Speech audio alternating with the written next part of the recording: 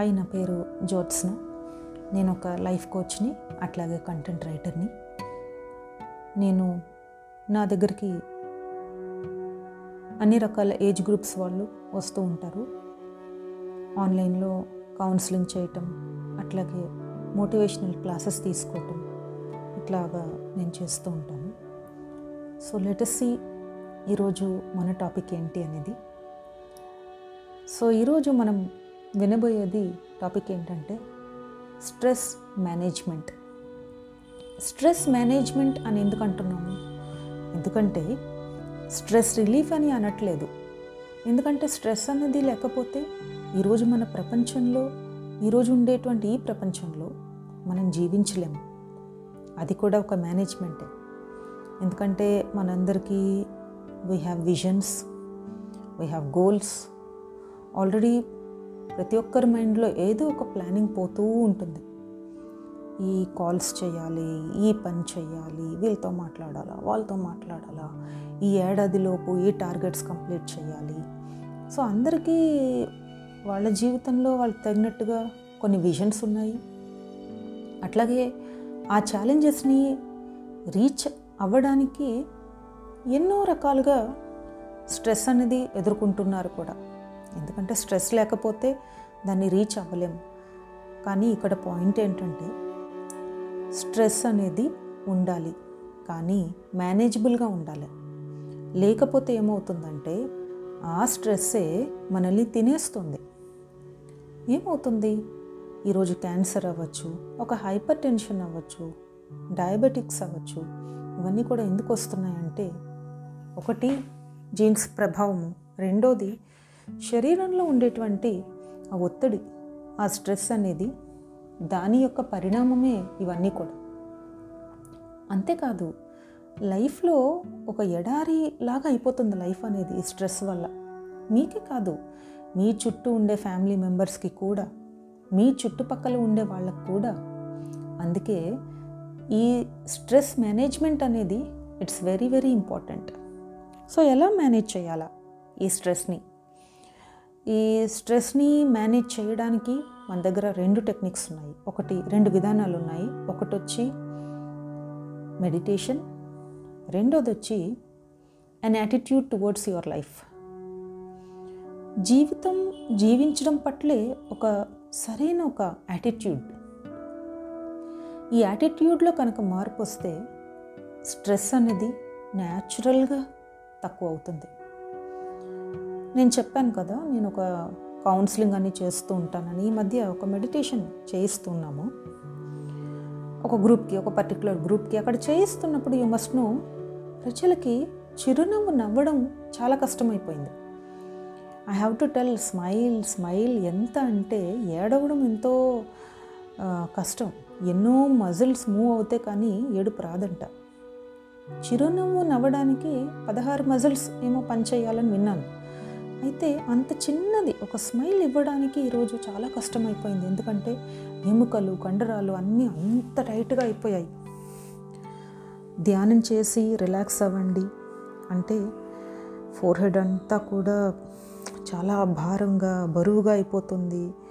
So ఏంటి ఎంత భారంగా అయిపోయింది? నుదుటి అంతా కూడా ఎంతో ఒత్తిడి అంతా కూడా అక్కడ కనిపిస్తూ ఉంటుంది.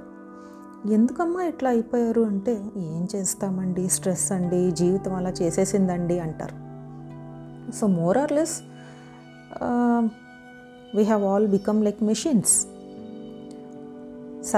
సక్సెస్ గెలవాలా, విజయమని ఎక్కడికి పరుగు తీస్తున్నామో, ఎందుకు తీస్తున్నామో, తీరా ఆ విజయం వెనకాల పరిగెడుతున్న మనం ముఖ్యంగా ఎసెన్షియల్లీ ఆనందం అనే దాన్ని మర్చిపోతున్నాం. విజయం కావాలా లైఫ్లో, సక్సెస్ అనేది చాలా అవసరం. అయితే ఏం చేస్తున్నాం? అన్నీ ఉండి జీవితంలో ఆనందము, శాంతి లేకపోతే ఏం ప్రయోజనం? అసలు ఇవన్నీ సాధించి దీనికి అర్థం ఏంటి? ఎన్నో ఉన్నాయి. మీరు వెళ్తే మీ కాళ్ళ కింద పూలేసేవారు, తల మీద పూలేసేవారు, అందరూ ఉన్నారు.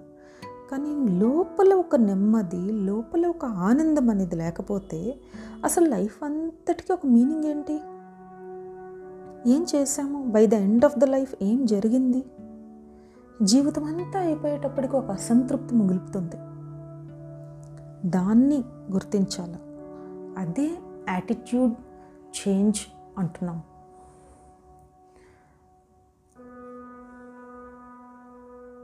ఏదో ఒక డిఫరెన్స్ జీవితంలో. స్ట్రెస్ ఎక్కడొస్తుంది అంటే బాంధవ్యాల్లో వస్తుంది, ఒకవైపు వర్క్ స్ట్రెస్ వస్తుంది, ఇంకొక వైపు ఒక డెసిషన్స్ తీసుకునే దాంట్లో వస్తుంది. ప్రతిరోజు నార్మల్ ఒక డే టు డే లైఫ్లో simple decisions, for example like ఒక న్యూ ఇయర్ వస్తుంది, సో Jan 1 వస్తుంది, భర్త చెప్తారు సరే మనం ఒక పార్టీ పెట్టుకుందామని, మనం అందరం కలిసి ఒక పార్టీ చేసుకుందాము, అందరినీ పిలుస్తాము అంటుంది. భార్య అంటుంది లేదు, నేను మా ఊరు వెళ్ళి మా అమ్మ నన్ను చూడటానికి వెళ్తాము, అక్కడ సెలబ్రేట్ చేసుకుందాం అంటుంది. సో ఒక చిన్న విషయం, అక్కడ ఒక కాన్ఫ్లిక్ట్. ఆ కాన్ఫ్లిక్ట్లో ఇలాంటి ఒక స్ట్రెస్. ఎలాగంటే ఒక అభిప్రాయ భేదం అనేది లేకుండా జీవితం జరగదు. ఎందుకంటే ఒక్కొక్కరు ఒక్కొక్కళ్ళు ఒక్కొక్క సంస్కృతి ఒక్కొక్క కల్చర్ నుండి వచ్చాం. కానీ జీవితంలో తీసుకునే ప్రతి నిర్ణయంలో ఏమైపోతుందంటే గెలుపు ఓటమి అనేది వస్తుంది.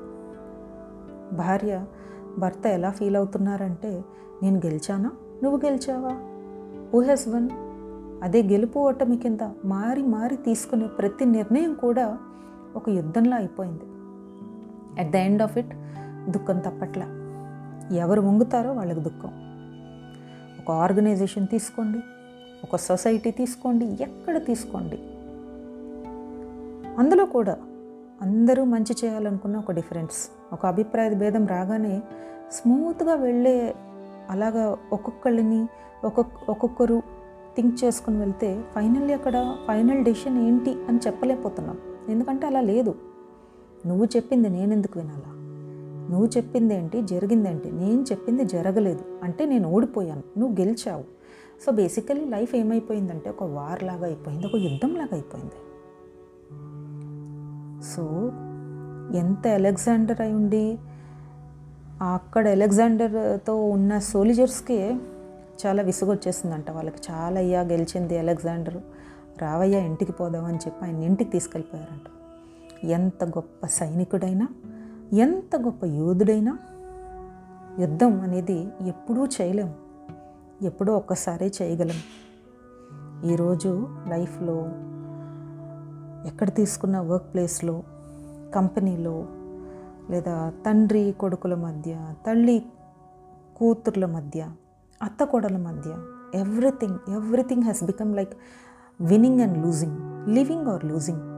నేను గెలవటమా, నువ్వు గెలవటమా, who is going to win అంటే ఓడిపోయాను కదా, I will wait for the next opportunity, next time నేను గెలవకపోతానా, ఆర్ వెయిట్ చేస్తాం.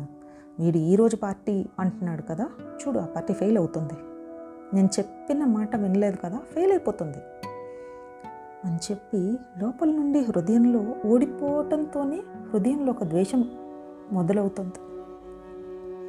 ఆ ద్వేషం మొదలైనప్పుడు ఎంత శ్రమ, ఎంత అలసిపోతారు, ఎంత టైర్డ్ అయిపోతారు ఆలోచించి చూడండి. బాగా ద్వేషం వచ్చినప్పుడు మీకు నిద్ర వస్తుంది, అలసిపోతారు. ద్వేషం అలాగే ఎనర్జీ లాగేస్తుంది. ఈ గెలుపు ఓటమి అనే యాటిట్యూడ్ అనేది లైఫ్లో ఉండాలా, కానీ మనుషుల మధ్య కాదు. సో ఇది గుర్తించండి. దీని నుండి ఇంకా ఎలాగా మనం ముందుకెళ్తాము, మనల్ని మనం ఎలాగ రీఇన్వెంట్ చేసుకోవాలి అనేది నెక్స్ట్ పాడ్కాస్ట్లో మళ్ళీ కలుసుకుంటాము. So until then stay safe. So thank you. ఇంకా మీకు బ్లాగ్స్ అట్లాగా చదవాలి అనిపిస్తే కూడా నా వెబ్సైట్ విజిట్ చేయొచ్చు. www.digymunk.com digimunk.com వెబ్సైట్కి విజిట్ చేసి మిగిలిన బ్లాగ్స్ అవి కూడా చదవచ్చు. Thank you. బాయ్.